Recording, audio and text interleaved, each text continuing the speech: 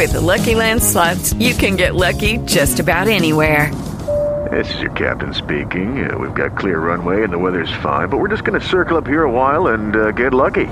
No, nothing like that. It's just these cash prizes add up quick. So I suggest you sit back, keep your tray table upright, and start getting lucky. Play for free at LuckyLandSlots.com. Are you feeling lucky? No purchase necessary. Void where prohibited by law. 18 plus terms and conditions apply. See website for details.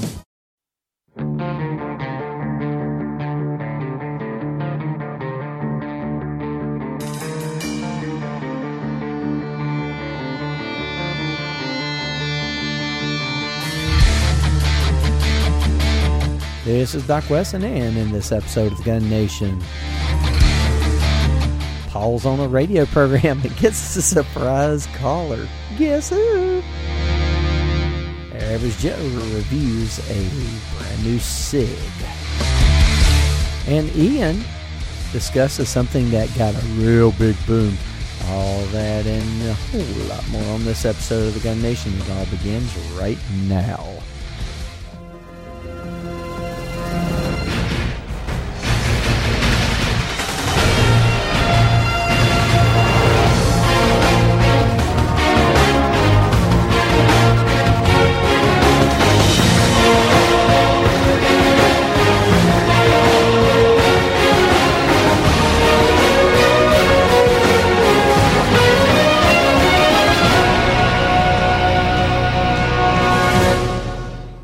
Well, it's going to be a short show tonight because Grant's not here.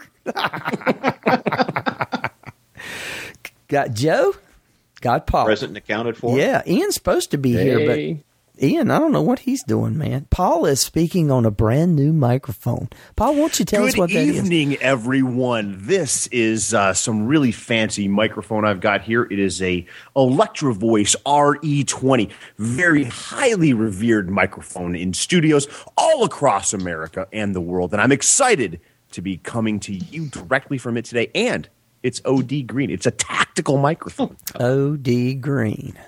It is. Awesome. Mine's gunmetal gray. I would have paid an extra $6. Gunmetal gray. That's pretty cool. You need camo, or the digital camo. You know, that would be cool. That would be awesomeness right there. We'll see what we can do. I have to say, it really would be. It really would be. But yeah, Grant's not here, so as Paul said, it's going to be a real short show tonight. Sorry, Grant. Yes, but you guys doing all right?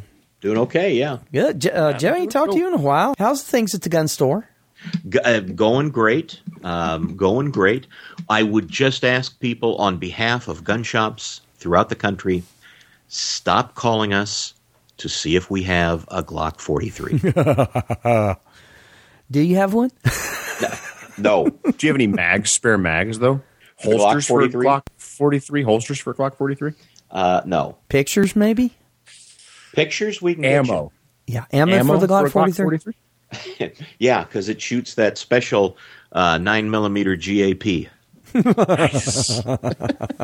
No, that's the Glock 42 that shoots the 9mm gap. Let's get that rumor started. Oh, here we go. Well, Ian's supposed to be here. He was going to. He must have had something happen, so hopefully he'll pop in here. If he does, he does. If he doesn't, then it'll just be even shorter. But yes. We will definitely be picking on Grant tonight. Not that, hey, we do it in front of his face, so this is just normal stuff, right? And it's because we care. We do care. Yes, it's. And besides, Grant, they're so fun at that age. You know what I mean? So anyway, so Paul, you got what are you doing, man? You got the studio thing. So we kid back and forth, but what's going on? Is there something in particular that you're doing there, or? Well, I'm trying to get back to the Safety Solutions Academy podcast, make it more regular. Trying to get that out. I'm trying to improve sound quality. I'm not in the sound booth tonight. I'm getting new interwebs tomorrow night, which I'm really excited about. What kind of interwebs are you getting there? Right now, we have a hamster in a wheel. Yeah, okay. And there's copper wire around the wheel and some magnets in the middle. I thought it'd be around the hamster, but yes. It could have been, yeah. Yeah, okay. And so, I should get blazing fast 2 megs up starting tomorrow. That's the upgrade. Woo, look out. So hopefully, things will be going better. But I'm not even at home right now. Had to relocate to get enough juice to talk to you. But folks. You took your mic with you. Yeah. Oh, good. Brought the mic because I'm committed to the Gun Nation. It's really, where it is that my heart is. With exactly. You, Godfather. It's quality podcastage. Speaking of, Paul, you were recently on. You guys take off all the time and do things, outside of the Gun Nation. And recently you were on a radio station, I guess, in Kent, Ohio, correct? Or yeah, in the Akron, Kent market. Yeah, I think that's what they say, in the market. In the market, right? Mm-hmm. And you had a very good. I got to listen to it. You had a good caller to call in, and I just happened to have that with me right here. Would you like to hear it? Oh, I'd love to hear it. Oh, yes. Yeah. Listen. Yes. I've got a question, 2 questions for Paul. Okay. The first one is, what do you think of thumb safeties for concealed carry pistols? Yeah, that's a great question, and it's a question that we've talked about on the Gun Nation podcast. It's a great podcast that I'm a guest on each week, and I'd say the godfather of gun podcasting, Doc Wesson, is really responsible for helping us to bring that kind of information out. Here's what it comes down to. When it comes to a thumb safety, I'm not particularly a fan. I want a handgun that is going to be efficient to operate. That means not a lot of extraneous controls, not a lot of complexity. I want something that's going to work every time that I need it to work. And what I've seen in training classes, in competition, again and again, under the stress of just training, under the stress of just competition, folks fail to disengage the safety and are unable to fire their gun when they want to in class. And there's some guns that with the safety on, everything else in that gun works exactly the same, and you don't know. Absolutely. That it's not. We always say that a gun that doesn't have a safety is better because no matter how stressful the situation is, you always remember the trigger lets the bullets out. That's exactly right. It's our finger that activates the firearm. And some of the guns up turns it on, down turns it on, and if you got multiple guns, it could be very. Well, and then they have some that are colored red and some that are colored white and some all this. If I can't figure out by the red and white button whether my coffee pot is on or not, I don't want to have a gun that I have to stop and think about which color means what. That's exactly right. And you may need to use your firearm before you have that cup of coffee. And it's hard to figure that stuff out. The mental part of this is the hard part. It's another. I know periodically I sound like an oaf because it's like that's another one of those things that it's like, okay, I don't know the C words for the towns and I don't know whether the red or the white button means the coffee pot's going to make coffee. So, you had another question for him or was that it? No, one more. Okay. What would Paul consider to be the best caliber in a pistol? Yeah, Paul. That's a great question. My preference today in 2015 is the 9mm. It's very easy to get caught up in size or in speed or in mass or in a lot of the other factors. But the fact of the matter is that when we look at 9mm through 45 and just about everything in between, one round of 9mm is going to do about the same amount of damage as one round of 45 from a medical standpoint. And so I want a gun and a caliber that is going to allow me to shoot rapidly. It's going to allow me to get the hits I need to get quickly. If I can put 5 9mm bullets into a threat in the amount of time that I could put 3 45s, remember, they do the same amount of damage. I was a math teacher. 5 is bigger than 3. 9mm wins.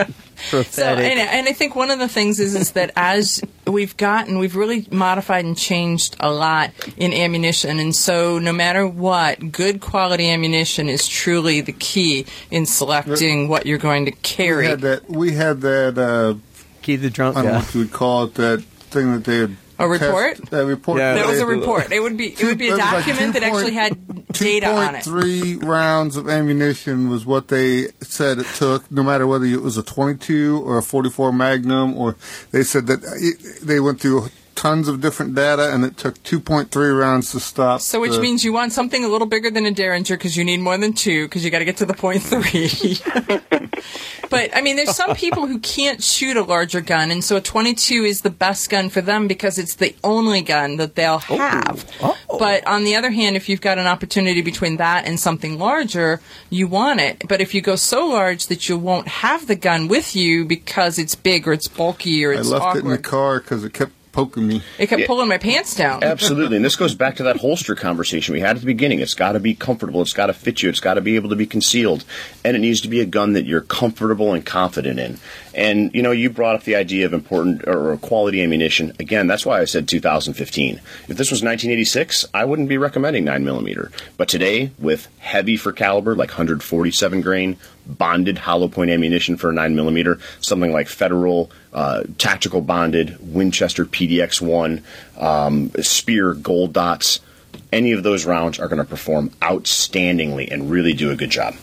I'm telling you, it's actually really cool. If you've ever seen some of those bullets expanded, there's actually a company out that makes flower arrangements with the expanded bullets because they're so pretty. Oh. As crazy as that is, you get these tiny little silver or gold flower arrangements that are all kind of soldered or welded together, and it's like, okay, you're just a little over the line, I think, maybe, but okay, it's fun. So you got anything else for him? Yep. Well, I'd just like to say thank you for your show. I'm enjoying it, and I really think that Paul is a very intelligent guy. And what was that podcast that you mentioned? Okay, Paul, is this like your father, your brother, or It's actually my wife. So she sounds a little crazy, but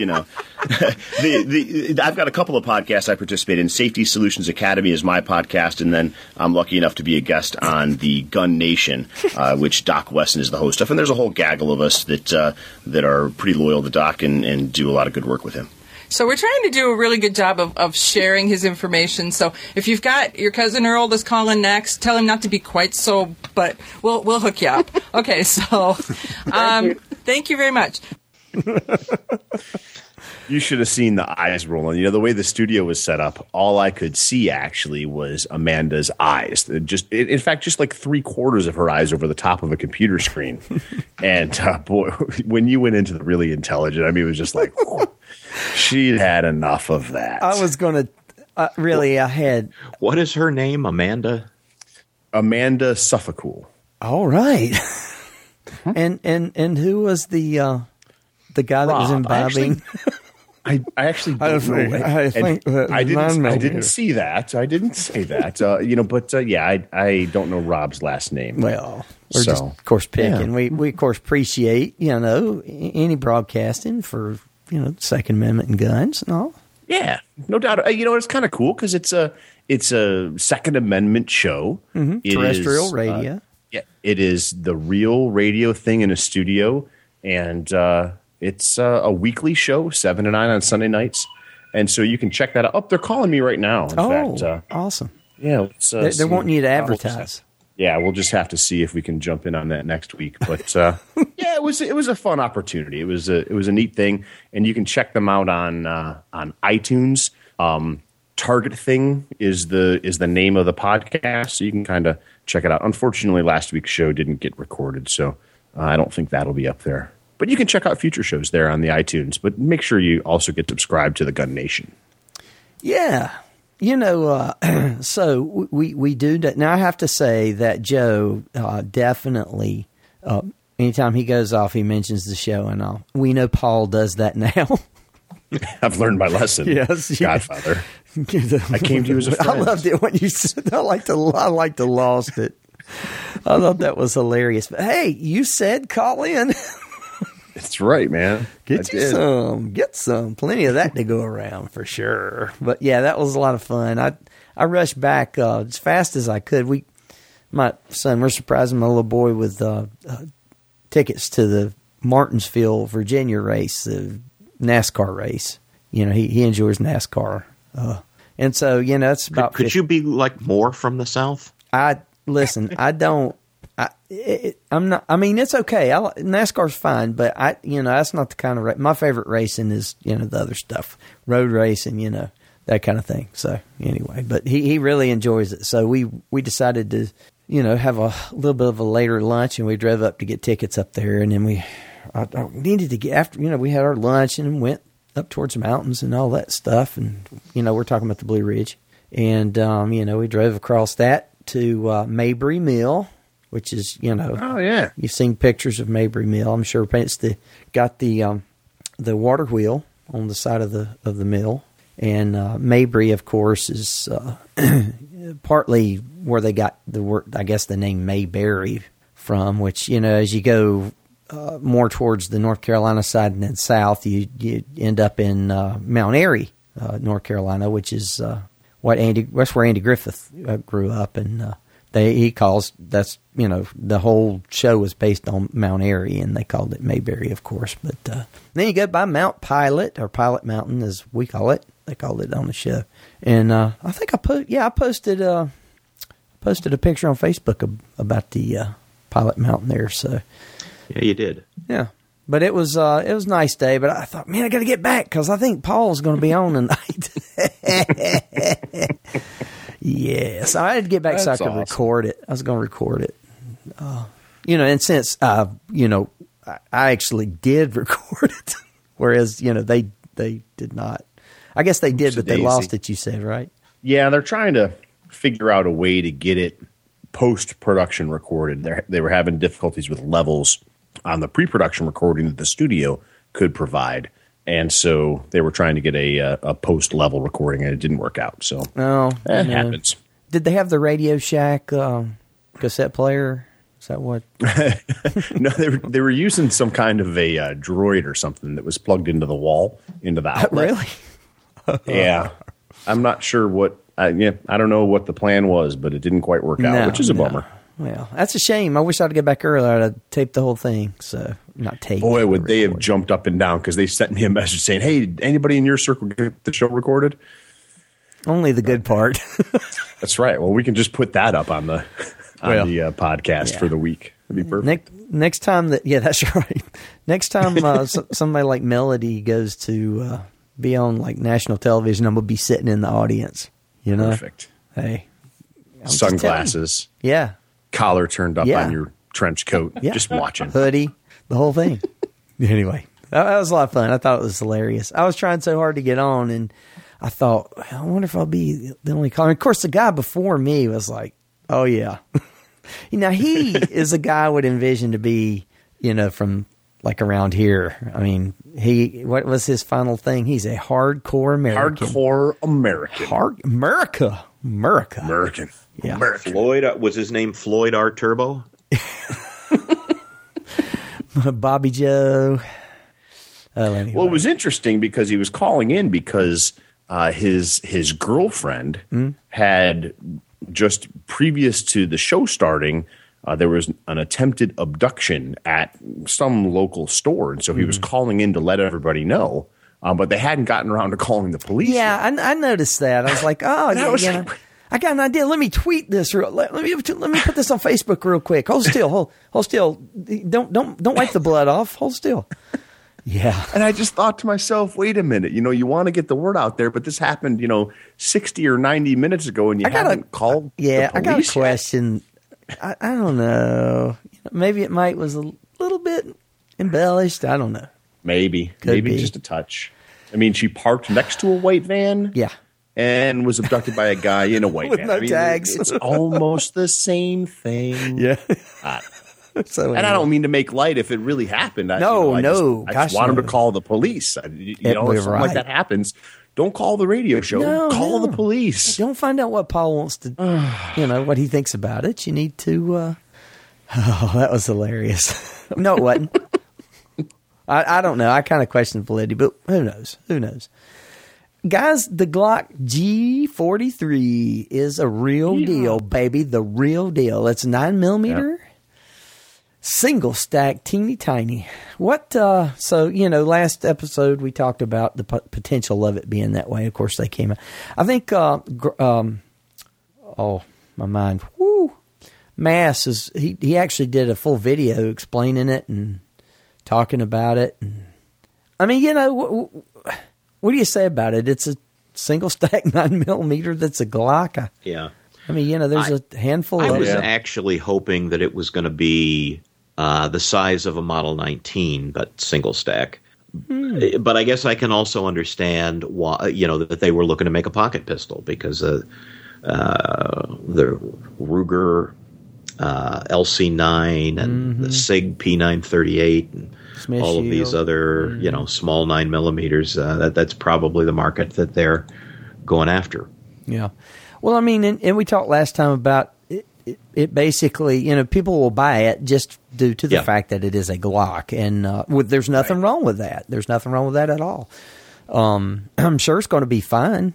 I might get around to getting one day. I don't know. But, I mean, they've kind of come. Let's see. Really, the first one out was like, the Kel-Tec, I think, right? Wasn't the PF9 or something like that? PF9, yeah. That was the first one. And then I think behind that one is, I guess, was it Ruger next with the LC9? Because they just basically copied the, I say that, I don't know. I don't have the schematics in front of me, but it pretty much looks like they copied the PF9, but beefed it up like Ruger normally does, put it on steroids a little bit. I think the Sky was next. Yeah. The Sky. SCCY. Sky. Yeah. That's a double stack, though, right? The Sky. Is it? I've never shot one. As a matter of fact, we had it. Go ahead. No, I loaned a Sky out recently, and just tonight I met up with the person that I'd loaned it to, and they unequivocally just returned it to me. Yeah, I won't be needing this. Oh, well, why is that? Well, this is just not going to work. Sorry, they're getting the 43. Could be. Well, Joe, at the gun store, you got plenty of 43s, right? No, nobody does. Sold out already, Joe? Stop calling and asking. Yeah. But a guy called last night. He said, what time do you, it's about 7 o'clock. He said, what time do you close? I said, 8. It's great. I got time to get in there. I want to get the 43. They just think because it comes out. Yeah. That is so funny. And then I had a guy in today. He wanted to, he called last night, and we told him we didn't have one, but he came in today. I guess he didn't believe us. Of course. So he came in today because he wanted to compare the size of the 43 with the size of the 42, and we didn't have that one either. That was just a wasted trip, wasn't it? Well, he got to talk to you, though, didn't he? Oh, yeah. Oh, there you go. There you go. It's just to chat with me. Well, the 43, again, I think, hey, kudos to them. Glock is, of course, they came out with that 380 first, the 42, which everybody kept thinking they'd come out with the 9mm first. And, evidently their marketing powers to be there just, decided maybe they know more than we do. That's fine. Like you say, you got people calling to, and just to get it, the G43. So, well, I think, Doc, they may have done that from a marketing standpoint, but I was talking with some folks today, and I think that there may be some good benefit that came from the release of the 42 first. As I've been researching things, apparently there are 3 different versions of the Glock 42 magazine. They've already had 2 revisions from the original magazine. Yeah, so some issues related to the trigger bar, it looks like, and kind of shaving down the outside of the magazine. And so I'm hoping that they took those lessons that they learned from the Glock 42 and incorporated those into the Glock 43 right off the bat. Now, they are 2 different guns. Size-wise, dimension-wise, they're not the same. However, I would imagine there are a lot of similarities in similar geometrics. So I'm hoping that that's going to result in an even smoother launch of the 43. I mean, the Glock 42 wasn't perfect, but it also wasn't a Remington launch. And so, God. I was going to. That's what I was going to hit. Yeah, beat me to it. It'll be interesting to see how many Glock 42s wind up in the used or consignment case after the 43s. Yeah, maybe you can get a deal on one. Yeah. I think that that's absolutely going to be the case. I think we're going to see a lot of Glock 42s change hands. Maybe off the top of your head, Joe, what the retail is on the Glock 42, but the 43 is up at $580 for the MSRP. We're at $419 on it. Okay, and I don't know. We're at $419 on the 42. I don't know what we're going to be at on the 43, but it won't be. $580. Right. I could see it being like $499. Okay. I already see 42s for sale on Gun Broker here now as I'm looking at it. However, I would like to say I was not quoting a price. So Don't be calling the gun shop and say, well, it's $4.99. Don't know what it will be until we find out what it's going to cost us to acquire it. Well, now, so if the Glock 43 or the Glock 42 is not your, cup of tea, hey, man, Heiser's got a new thing out. Yep, it's small, too, and it packs a punch. Knockdown power. Knockdown power. Of course, it's the guy shooting it that gets Makes a lot of gun sense. Yeah. Well, this out of Missouri, and we're getting this from Ammo Land, our friends over at Emily. At the upcoming NRA show in Nashville, Tennessee, Heiser Defense is debuting the new PAK-1 Pocket AK pistol. Yes, in 7.62 by 39. Hello. Woo! As if the 223 was not enough. I'll tell you. It says the pistol is the next caliber offering in the Heiser Defense Pocket pistol family. The Pocket pistol family currently consists of the PS1 Pocket shotgun, chambered in 45 long Colt, with 410. The PAR Pocket AR, chambered in 223. And the Hetty Jane Empowered line, geared for women. What? I didn't know they had that. Hetty Jane Empowered line, geared for women. Nice. I don't know what that means. I have no clue. So the pistols are multi-caliber with interchangeable barrels. Accessory barrels will be shipping along with the PAK Pocket AK very soon. Consumers can purchase any Heiser Defense pistols and now have 2 additional calibers to choose from, and additional calibers will be offered throughout 2015. All that quality pocket goodness. Holy cow. I am not going to make a move on the Pocket AK, Doc. I am, the 223 or 5.56 offering was nice, but I'm looking for something that's a little bit flatter shooting. A 308 would be awesome, like 7.62 by 51, but, I'm waiting for the 6.5 Creedmoor. The Creedmoor is always good. Yeah. If I could get a 6.5 Creedmoor, maybe get a 4 by 26 scope on top of that thing. Yeah. I think that would, pocket sniper rifle, maybe a shoulder stock that attaches to it that I could carry. Yeah, the shoulder thing that goes up, right? Yeah. Mm-hmm. So that's what I'm holding. And you could probably put a nice, like a hollow point on the top of it, or I like that. Are you feeling me? I'm feeling you, man. Yeah, okay. And the good news is Heiser will do it. Yes. So, yes, they will. For some reason, I already thought they had a 308. They might have a 308. Do they have a 308? Well, I'm on their website and I don't see it, but I thought it was something like the Pocket Sniper. Well, that was a 223, I thought. Or were they not calling it? Joe, I'm going to throw this out there. 223 is the Pocket AR. Well, yeah, okay. So I didn't know if they called it. Well, Pocket Sniper, you come to think they did, I thought. If they don't have it yet, Joe, you still have time. Do you think they'll be calling to... you can make it happen. To get those now that we've announced? Well, maybe they'll come out with a Pocket 308 and call it the Gun Nation, signature model. Yeah. I like it. Oh, my goodness. So, yeah, come to think of it, I thought they did do or we're announcing that while some may question, I'm reading something else now, the Pocket Sniper PS308 will be one. Yeah, so they did offer it. I forgot we didn't. Okay. We talked about that before. They're just now offering the AK round. Awesome.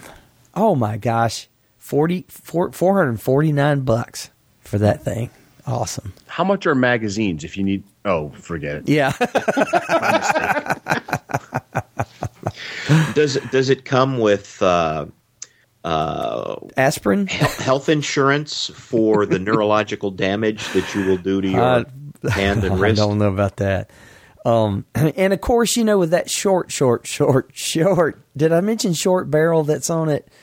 I could see speeds of at least 400 feet per second. At least. Well, they're claiming on the Pocket AR 1,400 feet per second. They said that to my face. They said that to my face. And then they did not send me a test pocket AR. No. I don't know what happened in between the moments between when they said 1,400 feet per second and then I asked for a T&E gun. I can't say what happened there, but yeah. Well, a chronograph, maybe. yeah. They thought, oh my gosh, this guy will check it out. Yep. Well, I have to say this though, they are gaining notoriety because, the PS1 pocket shotgun pistol has recently appeared on NBC's The Blacklist. Hazard Defense wants to let the fans of NBC's very popular show, The Blacklist, know that their PS1 pocket shotgun pistol appearing in episode 2, I guess episode, I don't know, it says 282,18. I assume it's... That's season 2. Season 2. Yeah, they said 18. episode 2, but it's season 2, episode 18. The episode is airing April the 2nd, and the Blacklist is fast becoming NBC's #1 show with James Spader on it, and can be viewed Thursdays at 9 p.m. Eastern. In addition to the Blacklist exposure, the Hazard Defense PS1 pocket shotgun pistol can be seen in the newly released movie, what? Cymbeline, Cymbeline, Cymbeline. The movie is a gritty update of the Shakespearean play starring Ethan Hawke, Ed Harris, and Mila Jovovich. Well, it's an update of what Shakespeare play? Well, I think maybe it's of the Must be same by name. the same name. Cymbeline. Ah, boy, that's Very one popular. that didn't come up in my high school and college English I have classes. no clue. And with the Ides of March just passing us by, it's really a shame we missed that. What? Yeah, the Ides of March. Oh. I'm going to spell that for me again, Doc. Cymbeline, also known as Cymbeline, King of Britain, or The Tragedy of Cymbeline, is a play by William Shakespeare set in the ancient Britain, and based on legends that formed part of the matter of Britain concerning the early Celtic British king, Cunobeline, Cunobeline, or Cunobeline. That's almost directly off of Wikipedia. Well, I am reading it off of okay. Wikipedia. Interesting. So, we're going to have the Heiser Pocket doing Shakespeare now. Okay. I have to say this is the first... I'm going to go out there and say this is the first gun podcast to say pocket shotgun, Heiser, and William Shakespeare all in the same... Yeah. Well, I've got the IMDb page up for it, and it does star Ethan Hawke, Ed Harris, Mila Jovovich, John Leguizamo, Dakota Johnson, Kevin Corian, Vondi Curtis Hall, and Bill Pullman. Oh, and Delray Lindo. I haven't seen Delray Lindo in much since Get Shorty. Yeah. I love the metaphor that they're using though with this Heiser Defense pistol and the fact that they call it a gritty update. Just the parallel between the gritty update and the gritty trigger. I think those are really two beautiful images that I have there. It's literary license, I believe. I believe that's correct. Yeah, literary license. Well, that literary license should be suspended. Yes. We don't carry them, but we did have 4 come in on a transfer for one guy. Oh, yeah. And all I can think of is that he's carrying one in each pocket. Love it. Hey, what caliber were they in? I didn't really care enough to check. Yeah, I would be like eating my lunch or something. Yeah. Didn't even bother filling it out on the 4473. Just left it blank. It's not even a real gun. No. Just listed it as multi-caliber. Multi-caliber. Tiny. Oh, my gosh. Well, enough of this, laughing at these things. Let's get to some real gun stuff, man. Joe, what you got for us tonight? Well, tonight, and as always, we invite everybody to go over to averagejoeshandgunreviews.blogspot.com. And I know that's a long address, but you should have it saved in your favorites. You should have it bookmarked. And we're going to talk about the SIG Model 320 in 9mm. Scuttlebutt coming out of the Minneapolis Police Department is that they'll soon be transitioning over to the SIG P320.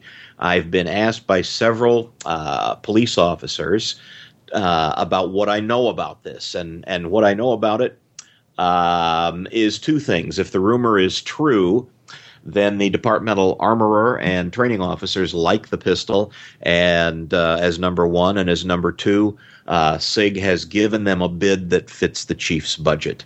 But the officers were very concerned because they didn't know very much about these pistols, and they were a little bit concerned about what they're going to be getting into. So let me cut to the chase. If the rumor's true, everything's going to be okay. The pistol handles well, it's user-friendly, it's reliable, and it's accurate. So what more can you ask for? Yes, it's rather ugly, but I can't say that many of the polymer striker-fired pistols are really works of art. However, beauty is in the eye of the beholder, and just like the member of the opposite sex at closing time, once you experience the accuracy of the pistol, it starts to look an awful lot prettier. So what do you get with the P320? Well, you start off with a 3.9-inch stainless steel barrel or a 4.7-inch model, which is available, as well as a 3.6-inch subcompact. The pistol, as pictured in this review, has an overall length of 7.2 inches and an overall height of 5.5 inches.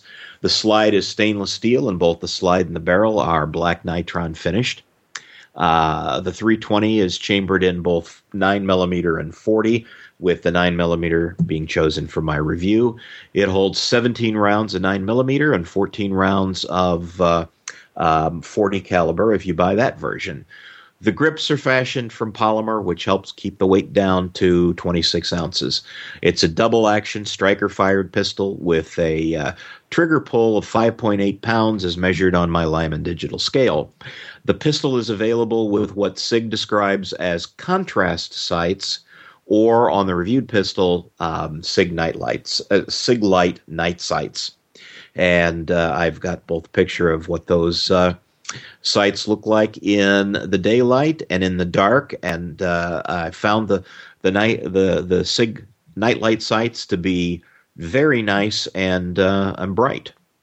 The P320's been designed and manufactured for ease of use, and for law enforcement, that translates into the ability to get officers familiar and proficient with the pistol in less time.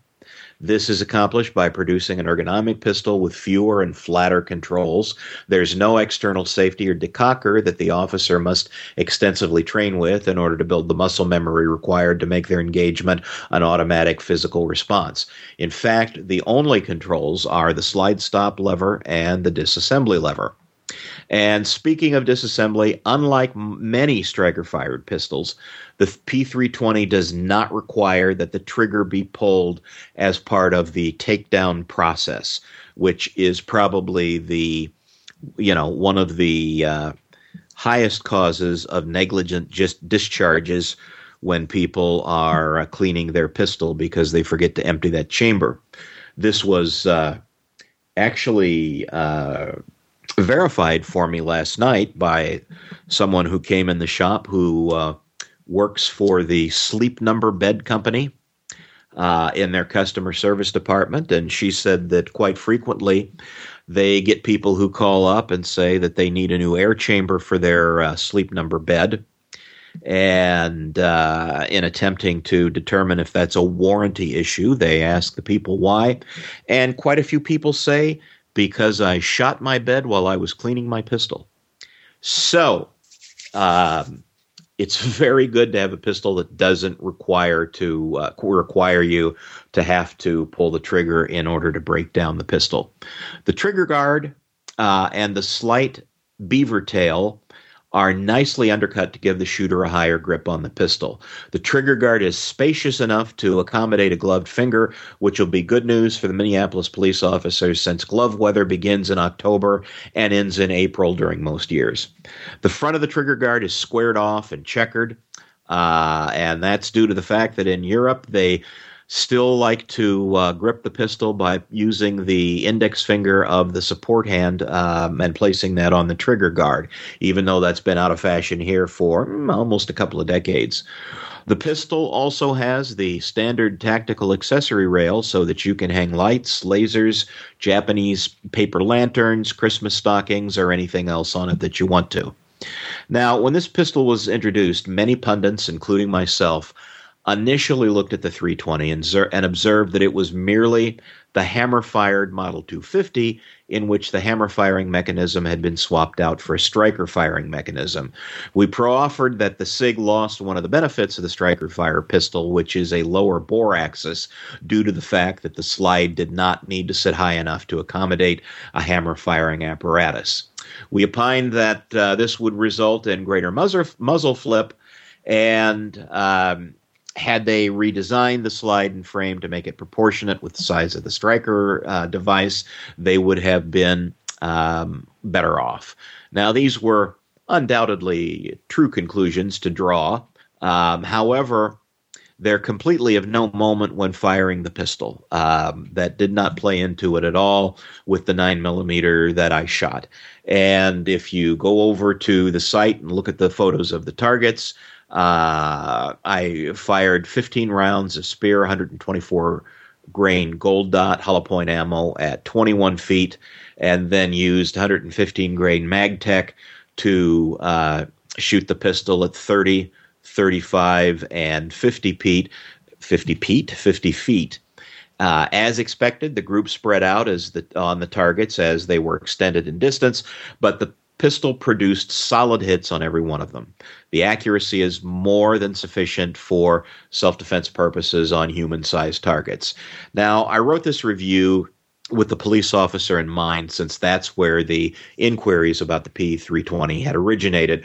But all of the great handling and shooting attributes of the pistol can also be utilized by the non-law enforcement shooter as well. So, Paul, do you see a lot of SIGs come through training classes? We actually do see a pretty good amount, Joe. I would say that the SIG pistols are in that third group of guns, maybe the fourth group that's the conglomerate of everything else. We kind of see the striker-fired guns, we see the single-action guns, and then we see this group of lots of other stuff. And the SIGs are probably the most popular in that. But what we don't see is we don't see a lot of the 320s right now. We're seeing a lot of the traditional double-action guns, the double singles, and that's what's coming through primarily, like the 226, for instance. That's a very common gun for us to see. And when we look at this, when I first saw it, I thought to myself exactly what you said in the review was, oh, come on, you guys. If you're going to build a striker-fired gun, build it from the ground up. Don't take your P250 and weld a chunk of metal on the back and stick a striker in it. Get the full advantage.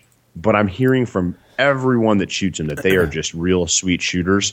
I haven't put my hands on one yet, and it's getting to the point where I need to now. They're becoming that much of a noticed thing in the firearms world.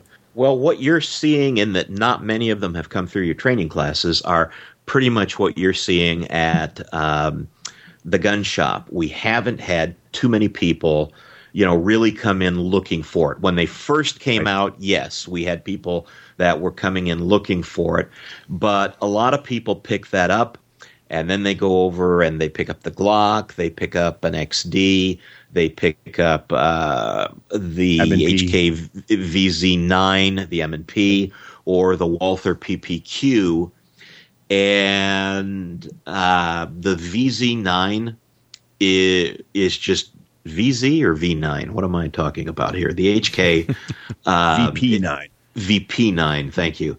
The HK VP9 is very popular. We have a difficult time keeping those in stock. They're at a great price point, too. I mean, they're a very inexpensive gun in that striker-fired category. And I don't know if that's because they are less expensive to make or if HK has just been having that much of a difficult time moving them. They're coming in against firearms that have been in this market space for a long time and have a lot of following, a lot of accessories. I shot a VP9 this summer. it shot as well, if not better, than my traditional Glock quote 18 unquote.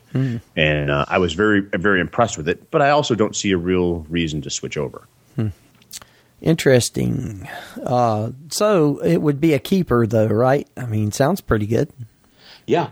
Like I say, it's not the prettiest pistol out there. Well, it gets the job done. But it gets the job done, and it gets the job done very, very well. So to the police officers in Minneapolis, you're going to be fine. You're going to like the way it's not a sexy gun, but, it's riding in your very unsexy duty holster, so who cares? I think that actually will play a big role in the firearm becoming more popular and selling. We know, whether it's correct or not, what it is that law enforcement tends to do. The armed citizen tends to follow suit. And there's some good reason for that in some cases, because it can be a proving grounds for reliability, for durability. Accessories get developed as a result of law enforcement contracts. So I think that if we start to see more police departments transition over, we'll see lots more armed citizens make the choice as well. Yeah, and that would be my question right now if Minneapolis is going for them. The pistols are good, but I haven't seen a lot of holsters come in that are dedicated to the Model 320. Would a 250 holster fit? I would think that it probably would. I think it probably would, but those holsters aren't plentiful either. As the 250 is kind of really petered out in terms of popularity. Okay, interesting. I mean, do you see many P250s in your training classes? I don't know that I've ever seen a P250 in my training classes. I know that I have one student that needs to complete his shooting, Dave, who has a P250, Dave, but Dave hasn't made it out to the range yet. So, and that's from a couple of years back, actually. So, but that's the only one that I know of. Well, yet another good potential selection for firearm. And another excellent review from Average Joe. Awesome.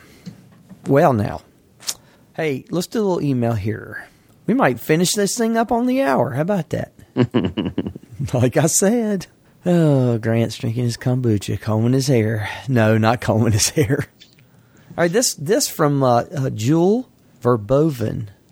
Jewel says, email, this feedback from the person that thought that ammo could just go off. Remember we talked about that.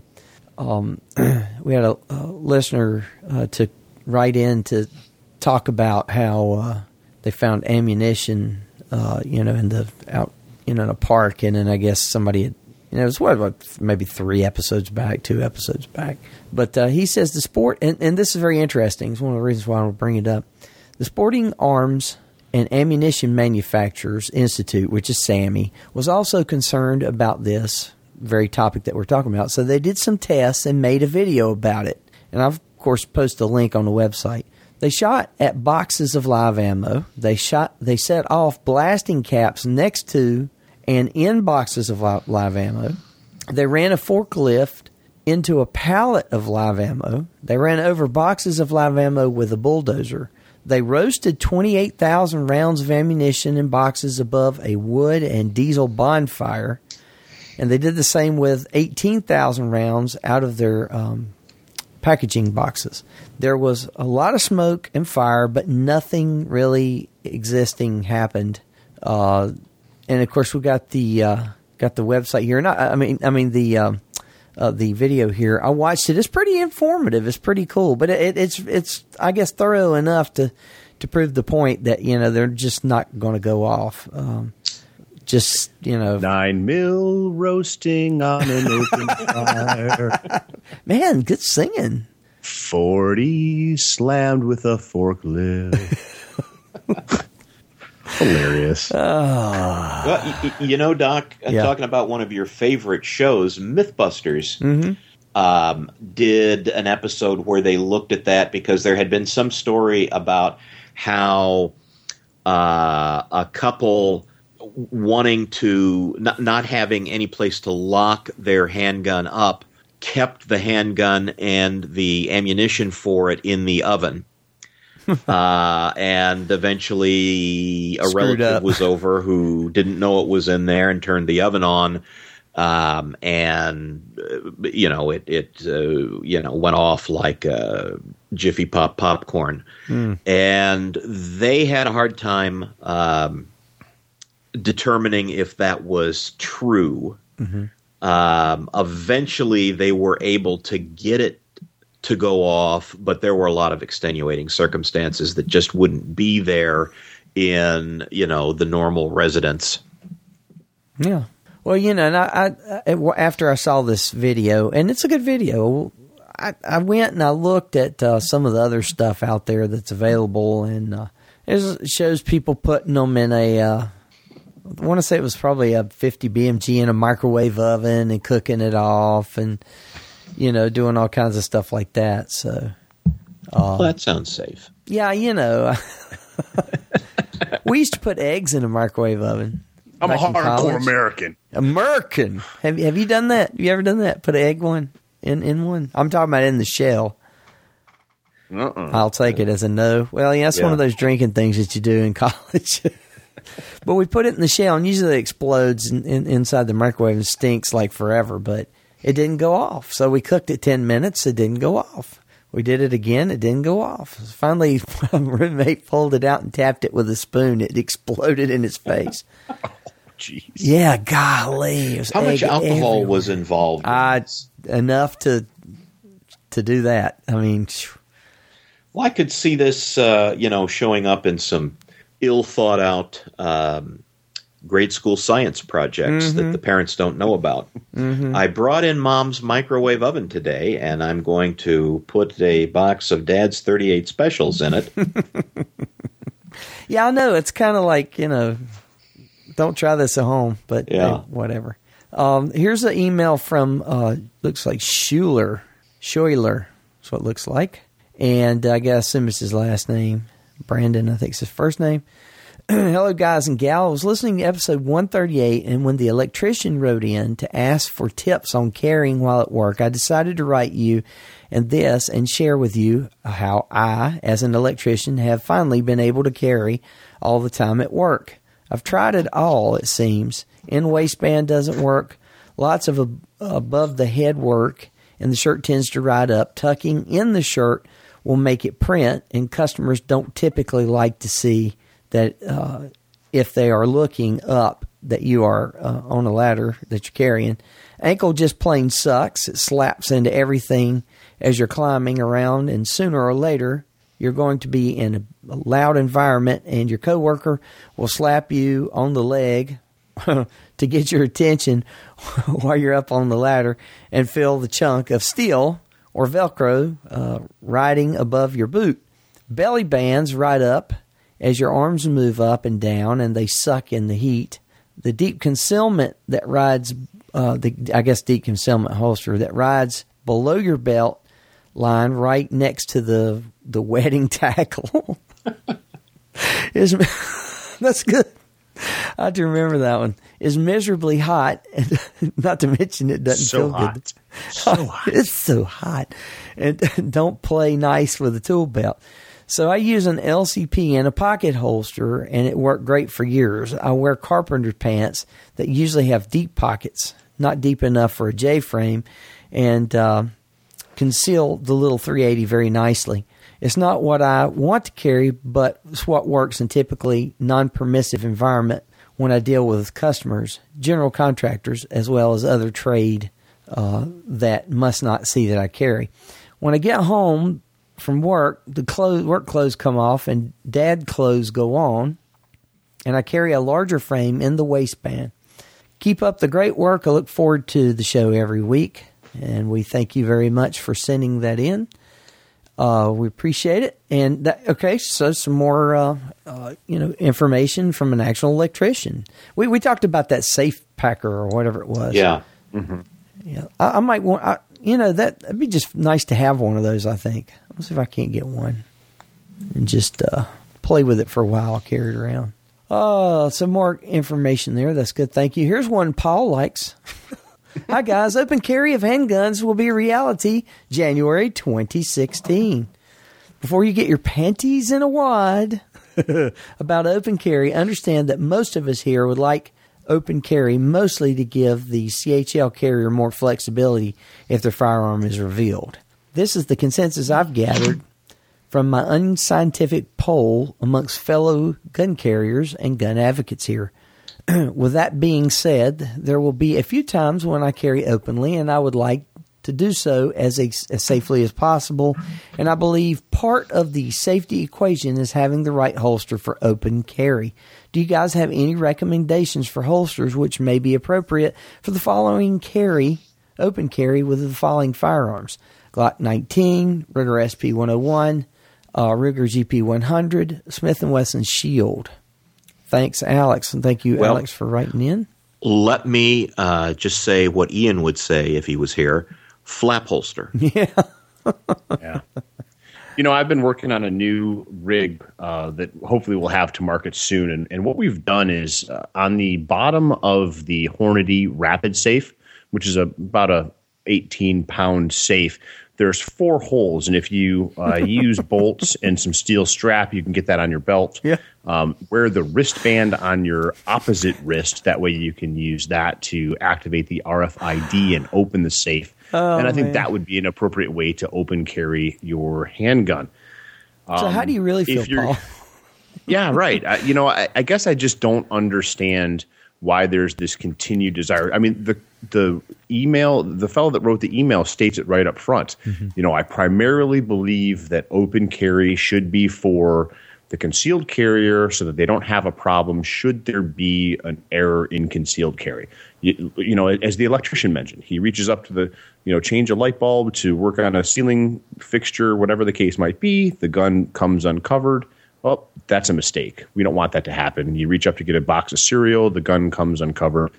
We have to, just like the electrician did, find ways to carry that those mistakes don't happen. But the reality is that over time, eventually, to just about everyone, they do happen. But to carry intentionally open, I just don't understand the purpose unless you're at the range where everyone's carrying. It just doesn't make sense to me. Especially when you can get, the permit. I mean, Right. Now again, So let's take that, Doc. If you're in a situation where you, for some reason, cannot get a permit and the only way you can carry a gun is to carry it openly and you feel like you need to have that gun, okay, so now we're looking at another valid reason for open carry. Do so with discretion. Do so, as appropriately as possible. And if you're really asking for holster recommendations, go to your local law enforcement agency. Find out what holster they use to carry openly.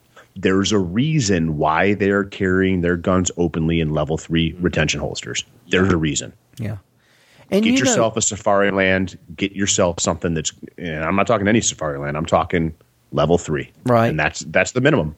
Well, Masada Yub has talked about this before, open carrying, and I forgot. I guess it was on Backwoods Home on this blog, but they actually showed pictures of him, and he had discussed. I forgot which. It was basically. Maybe it was like the size of a Glock 19, possibly, maybe bigger, I don't know. But it showed him standing in line at a counter to pay for, food or a drink or whatever. I've seen that. And then he has his gun in his holster. I think it's in the waistband. And he basically is talking about that, you still, even though it's open carry, you want to kind of keep it as non-visible as possible. And, the way he had it was in the waistband. And, of course, you just see the top of it, basically. And he showed it like on the side, like he's standing with the gun to the counter. So the person coming in the door or the person that's basically on that side, which is to the open part of the store, does not know or see that he has it. So, it's open carry, but it's still quite guarded and hidden as possible without being, illegal. But, so as far as holsters go, what he's saying, and I'm agreeing with you, Paul, wholeheartedly, that really conceals the way to go. But if you were to do it, then in essence, what's going to happen is you've got, basically have situation where you want to still kind of try to hide it. So in the waistband would work pretty good, I think, as far as that goes. But the thing about it is, it's just like Paul says, it's if you've got to find, methods that are, because you're scared somebody's going to take it, then just carry it in a standard open top without a, thumb strap and none of that needed. And get your concealed carry permit or whatever and carry the, concealed. And with most inside the waistband holsters, getting creative about how you dress, you can cover that. You've got essentially the grip and maybe a little bit of the hammer or striker housing showing. You can find shirts that will come over that. Mm-hmm. It's not that difficult. Yeah, exactly. Very true. Yeah. Appendix carry. Yep. Gosh, who was that? Holy crap. It's Ian. He finally made it. I'm sorry, I was late out at the range today. Well, that's okay. It sounds like fun. It was totally worth it, too. I don't have any regrets about being this late. All right. So in conclusion, Doc, another great show. Yeah, it was fantastic. Thank you. Good night. But since you're here, Ian, yes, you were going to talk about the what was it we were talking? We saw on a gigantic cannon. Yes, big boom. What was that all about, man? That was a T-124E2, and it was actually the last anti-tank gun designed and sort of adopted by the U.S. military. Mm-hmm. In the 50s, kind of right before they realized that you could have like an 8,000-pound gun with a 6-man crew that, shook the earth when it fired, or you could have 2 guys with a missile. And they'd both pretty much do the same thing. So they built about 100 of these guns, and then finally they kind of came to the conclusion that they were obsolete before they really totally finished the development. So, of course, they had that T in the name. It hadn't been finalized. It wasn't an issue weapon yet, and they scrapped it. So most of them ended up as monuments at various parks and historical sites. And I think there's only one in the country that's actually live, and it happens to be owned by Dangerous Bob, a guy out here in Arizona who does a bunch of cannon-type work. He and his buddies have a number of things like that occasionally get brought out to the range. And I happened to be lucky enough to be there one day when they were test firing this thing. Awesome. So, yes, 5 pounds of powder. 5 pounds of powder per shot. Yeah. Now, how much does it weigh? Oh, you know what? I will have to look that up. If you were to guess. Well, hold on. There is data available. It will just take me one moment to find. There's not a ton of information on these things because they never did actually make it into formal military service. But a place called Lovett Artillery has one and has the specs on them. It is almost there. Crap. So a place called Lovett Artillery has one, and then they don't list the details about it. So I have no idea. It's heavy. It's pretty big. It's about the size of a German Pak 40, 75 millimeter gun. So yeah, it's a big piece of equipment. So how I saw the video, right? I mean, do you have that? You have that video on Full 30 or both Full 30 and YouTube? Yeah. Okay. And so, how many times did they actually fire the thing? Once while I was there. Just the one time. Yeah. Yeah. 5 pounds of powder. It's a little pricey. Yeah, I think they're in the process of restoring the gun, and I believe this was just a test fire at that point. Is this something that you're looking to procure? No, not so much. I don't believe I actually own a vehicle that could tow it. So, yeah. Man. But, it's really cool that I wound up in reasonably close proximity to these guys because they have all sorts of interesting stuff. Man, I hear you. Yeah. Pretty cool. Speaking of the cannon, who was it? Paul, was it you? Somebody put on Facebooks. No, it was Grant talking about there's an accident I think a guy had with one of those little mini cannons. Yeah. Oh, yeah. New Zealand. Was it? Yeah, it was a Kiwi. Left it loaded. Was wheeling it off the back of the truck, and it detonated, and his face was in front of the barrel. Crikey. Something like that. That couldn't have ended well. No. Quickly. Not well, but quickly. Yeah. Yes. Well, I'm not Bummer. looking to get any cannons. I don't know that it would even be all that fun. I remember it wasn't too long ago they had one on, Pawn Stars or something like that, where a guy brought it in and I don't normally watch Pawn Stars, but they were having that on, and they teased it, and I thought, well, I'll see what that is. And they fired it, and I mean, I guess it's like anything else. If you just want something unique and different, to have.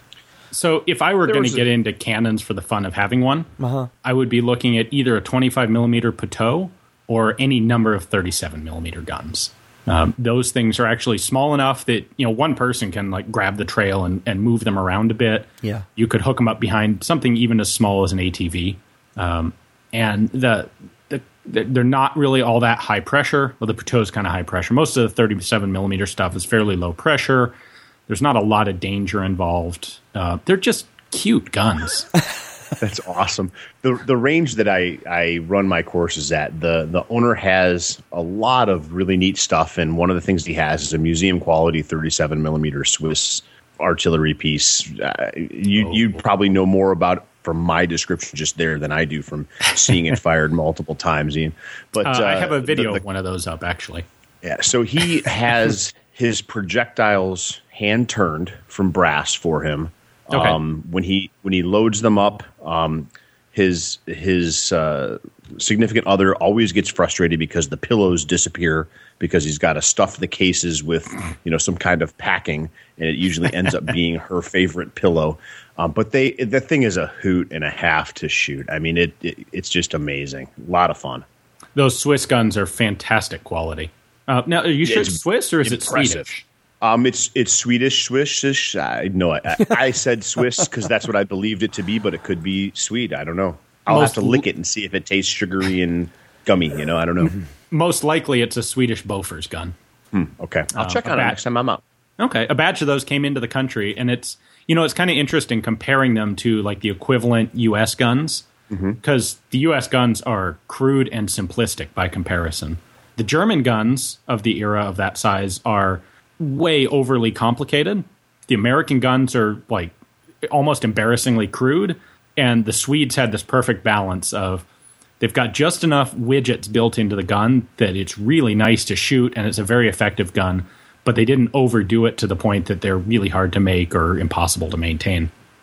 Yeah, I'll get some pictures next time we're out. In fact, I'll probably dig through and see if I can send you something tonight, and maybe you can figure that out. It's pretty neat stuff.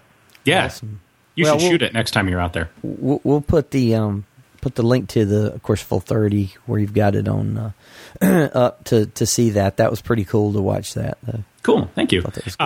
Interesting note: Full 30 now allows embedding of videos. Awesome. We'll just embed it on the site then. Yep, we'll give you a little iframe code when you look at the video next to the Twitter and Facebook sharing thing. Awesome. I'm liking it. Yes. Yeah. We'll do that then. Sweet. Full 30. I like Full 30, period. There's other stuff over there, too. It is growing by leaps and bounds. It really is. Maybe we all ought to get some kind of video thing going for the Gun Nation. I don't know. How many of you guys are really all that photogenic? Yeah, I have a face that's just fine for radio. Yeah, that's... definitely not Doc. Anyway. Okay. Grant's hair. Wait a minute. Wait. Here's Ian telling us no, and he's on videos. So, ergo, that means that he's fine. We're not. So, okay. Paul does videos. Yeah, and Grant has hair. Yeah. You going to do them from your new studio in the shower? Oh, no. I can't do it in there. No. Okay. Not enough room. Hey, I just came across this. Before we go, this is funny. Los Angeles Police Department in standoff with Call of Duty statue. That's a little bit old, isn't it? Is it? This is 2015, March 24th. Well, then it's happened before. Has it really? Yeah. Yeah, it has. In fact, it happened at one of the offices of either THQ or Activision and EAA. Yeah. That's hilarious. But mostly in retrospect for the guys who were involved in it. Yeah, for real. Yeah, right. Oh, I see. This is just posted now. Somebody just not posted on Facebook, but on this webpage. It looks like the video. It says 5/30/2013. Yeah, so it has. It's probably the same one. Right. But I did not know that. I did not know that was the case. It's hilarious, though. I bet they felt really good afterwards. Yeah. Wah, wah. I know it. I need to get one of those. Get him to answer the phone. Hey, he hasn't moved in 35 minutes. What's going on? How does he just crouch like that? Well, that's funny. Anyway. The issue, as I recall, was that they had a mannequin basically totally decked out in high-speed, low-drag gear with a big ol' AR. Yeah. Someone saw it and freaked out and called the police. Yep. So, yeah. I did not know that. That is hilarious. Whoops. Yeah, ruh-roh. Yeah, exactly. Well, anyway. Well, like I said, it was going to be short since Grant wasn't here, so it's shorter tonight. Not bad, not bad. And Ian jumped in there at the end, so we got into fun about the cannon. What you guys got coming up? Paul, you've got your training. You got Grant coming your way. Man. Yeah, Grant's coming in June. I got William April coming at the end of April, which is going to be a cool class. Dr. William April, smart dude, criminal psychology. We'll be talking about what it is that makes the mind of a violent criminal tick. What is it? We often think that criminals don't play by the rules. They do. They just aren't our rules, and we don't get it. And so it's harder to defend yourself, to protect yourself, to anticipate what somebody is that's operating under a whole different system. So we're going to take a look at that. And you can find out about that at ssa.training/unthinkable. It's going to be a great class. Yeah. Well, Ian, what you got coming up? I am going to have a whole slew of actual shooting videos for a change. Some of the stuff I was just out doing today. Awesome. The most notable one being an 1898 Schwarzlose standard model pistol, which, frankly, somebody needs to start making reproductions of because they're, in some ways they are as modern or better than stuff being produced right now.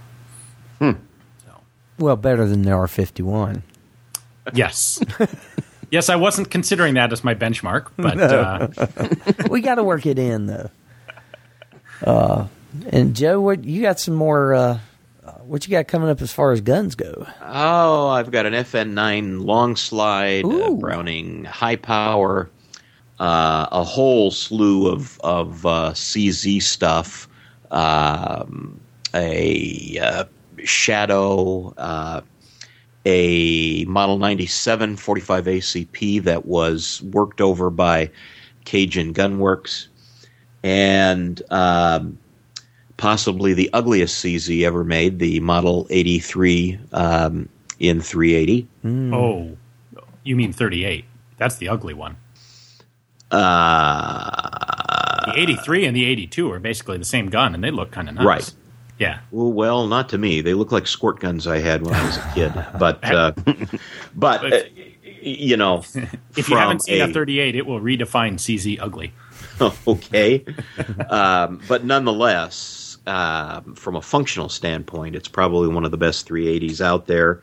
It was discontinued several years ago, which I guess you can kind of understand. The market in 380s was going to micro, not service pistol size. And, there'll be more surprises as we go. Twists and turns. Maybe you'll even jump in there and take one of those Glock 43s that you've got, multitudes of at the... How many do you have left in stock, Joe? None. We've never had any. So they sold out quick then. Oh, yeah, you got to line up at the truck. I know what you're doing. You're just holding on to them. And you just when people just go nuts, you're going to price gouge. Yeah, because Glocks are very collectible. How many times do you hear that? I hear that a lot from people. Yeah, I mean I'm asking a legitimate question. How many times do you hear it? I want to sell this rare Glock that I have. Give it time. It will be. That's the truth. Oh, my gosh. All right, guys. Been a good show. Ian, glad you could make it in. We... Yeah, sorry I was late. Nah, that's all right. You came at the right time. Melody was not with us tonight. She'll probably be on next week. And Grant wasn't, and he's probably preening his hair, so, I think he was getting a permanent tonight. Yeah. Okay. Anyway. All right, guys. We'll catch you next time. Say goodnight, Paul. Good night, Paul. Anybody else? Ian. Good night, Paul. Yes. Good night, Paul. All right. Good night, Moon. Good night.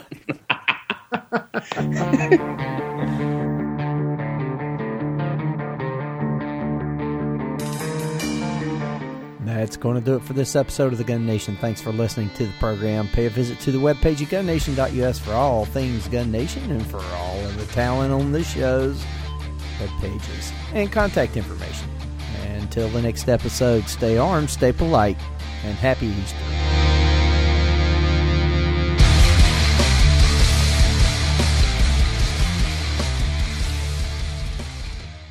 Hello, it is Ryan, and I was on a flight the other day playing one of my favorite social spin slot games on ChumbaCasino.com. I looked over at the person sitting next to me, and you know what they were doing? They were also playing Chumba Casino. Coincidence? I think not. Everybody's loving having fun with it. Chumba Casino is home to hundreds of casino-style games that you can play for free anytime, anywhere, even at 30,000 feet. So sign up now at ChumbaCasino.com to claim your free welcome bonus. That's ChumbaCasino.com and live the Chumba life. No purchase necessary. VGW. Void where prohibited by law. See terms and conditions. 18+.